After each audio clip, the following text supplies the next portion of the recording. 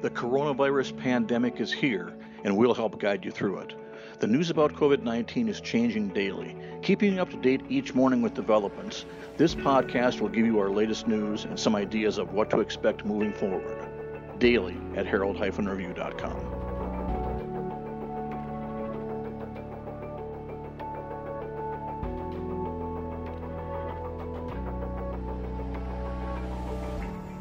Good morning, this is Annalisa Trofimuk, a government reporter with the Herald and Review. Today we will hear the latest in Decatur area news. There have been some new positive cases in sheriff's offices in surrounding counties. I also have the latest state and local numbers for you. Before we get started, you can find all of the reporting mentioned today in the print editions of the Herald and Review and online at herald-review.com. We have dropped the paywall on all coronavirus coverage so you can stay updated with the most recent information on our website. Okay, let's get started. Today's resource highlight is the City of Decatur's website. The site features the option to pay utility and other bills online. It also includes links to national organizations with additional information about how coronavirus impacts businesses and other entities. Visit decaturil.gov to learn more. In Decatur area news, the Decatur Public Transit System is asking the riders to wear face masks on buses. City Manager Scott Wrighton said signs recommending the masks will be posted Wednesday. The masks will be required later in the month.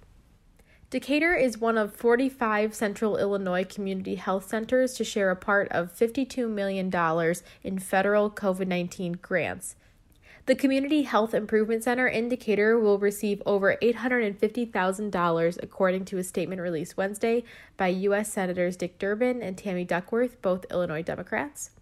The funding comes from the Bipartisan Coronavirus Aid, Relief, and Economic Security Act, which helps increase COVID-19 screening and testing needs, acquire medical supplies and protective equipment, and boost telehealth capacity. In state news, the state reported 1,529 additional cases and 82 additional deaths Wednesday. That brings the total to 15,078 cases, including 462 deaths in 78 counties in Illinois. The ages of cases range from younger than 1 to older than 100 years. With Easter weekend approaching, officials urged people not to gather to celebrate the occasion. In regional news, 2 Coles County Sheriff's Office employees have tested positive for COVID-19, officials announced Wednesday in a news release. One of the employees is a deputy sheriff and the other is a civilian staff member, the news release said. Both are self-quarantined at home and are doing well. 4 additional employees who work in the same area are at home as a precaution while the sheriff's office works with the county health department to identify people with whom the employees have had contact.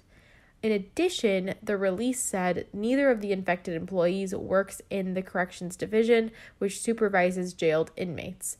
No correctional officers or inmates have displayed symptoms of the coronavirus, it said. You can read the full article online at herald-review.com. In Piatt County, Sheriff David Hunt has tested positive for COVID-19, according to a Facebook post from the sheriff's office. The department's Facebook post read, "Please know that at the onset of his symptoms on March 27th, the sheriff self-quarantined himself. He had not been tested until his symptoms worsened, and he was taken to the hospital where testing was then done. He was released from the hospital later that same day and continues to be in isolation and in quarantine at his residence." Hunt was elected sheriff in 2010 and is the 33rd individual to hold the office. In Macon County, 13 tests of COVID-19 have been confirmed, the county's crisis communication team said Wednesday. The number is 1 higher than the dozen confirmed cases reported Tuesday. 1 person has died, a man in his 80s who was a resident at Fair Havens Senior Living, whose death was confirmed Tuesday by officials.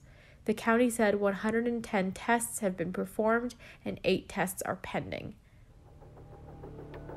So that is all I have for you today. Thank you so much for listening, and I will see you next time.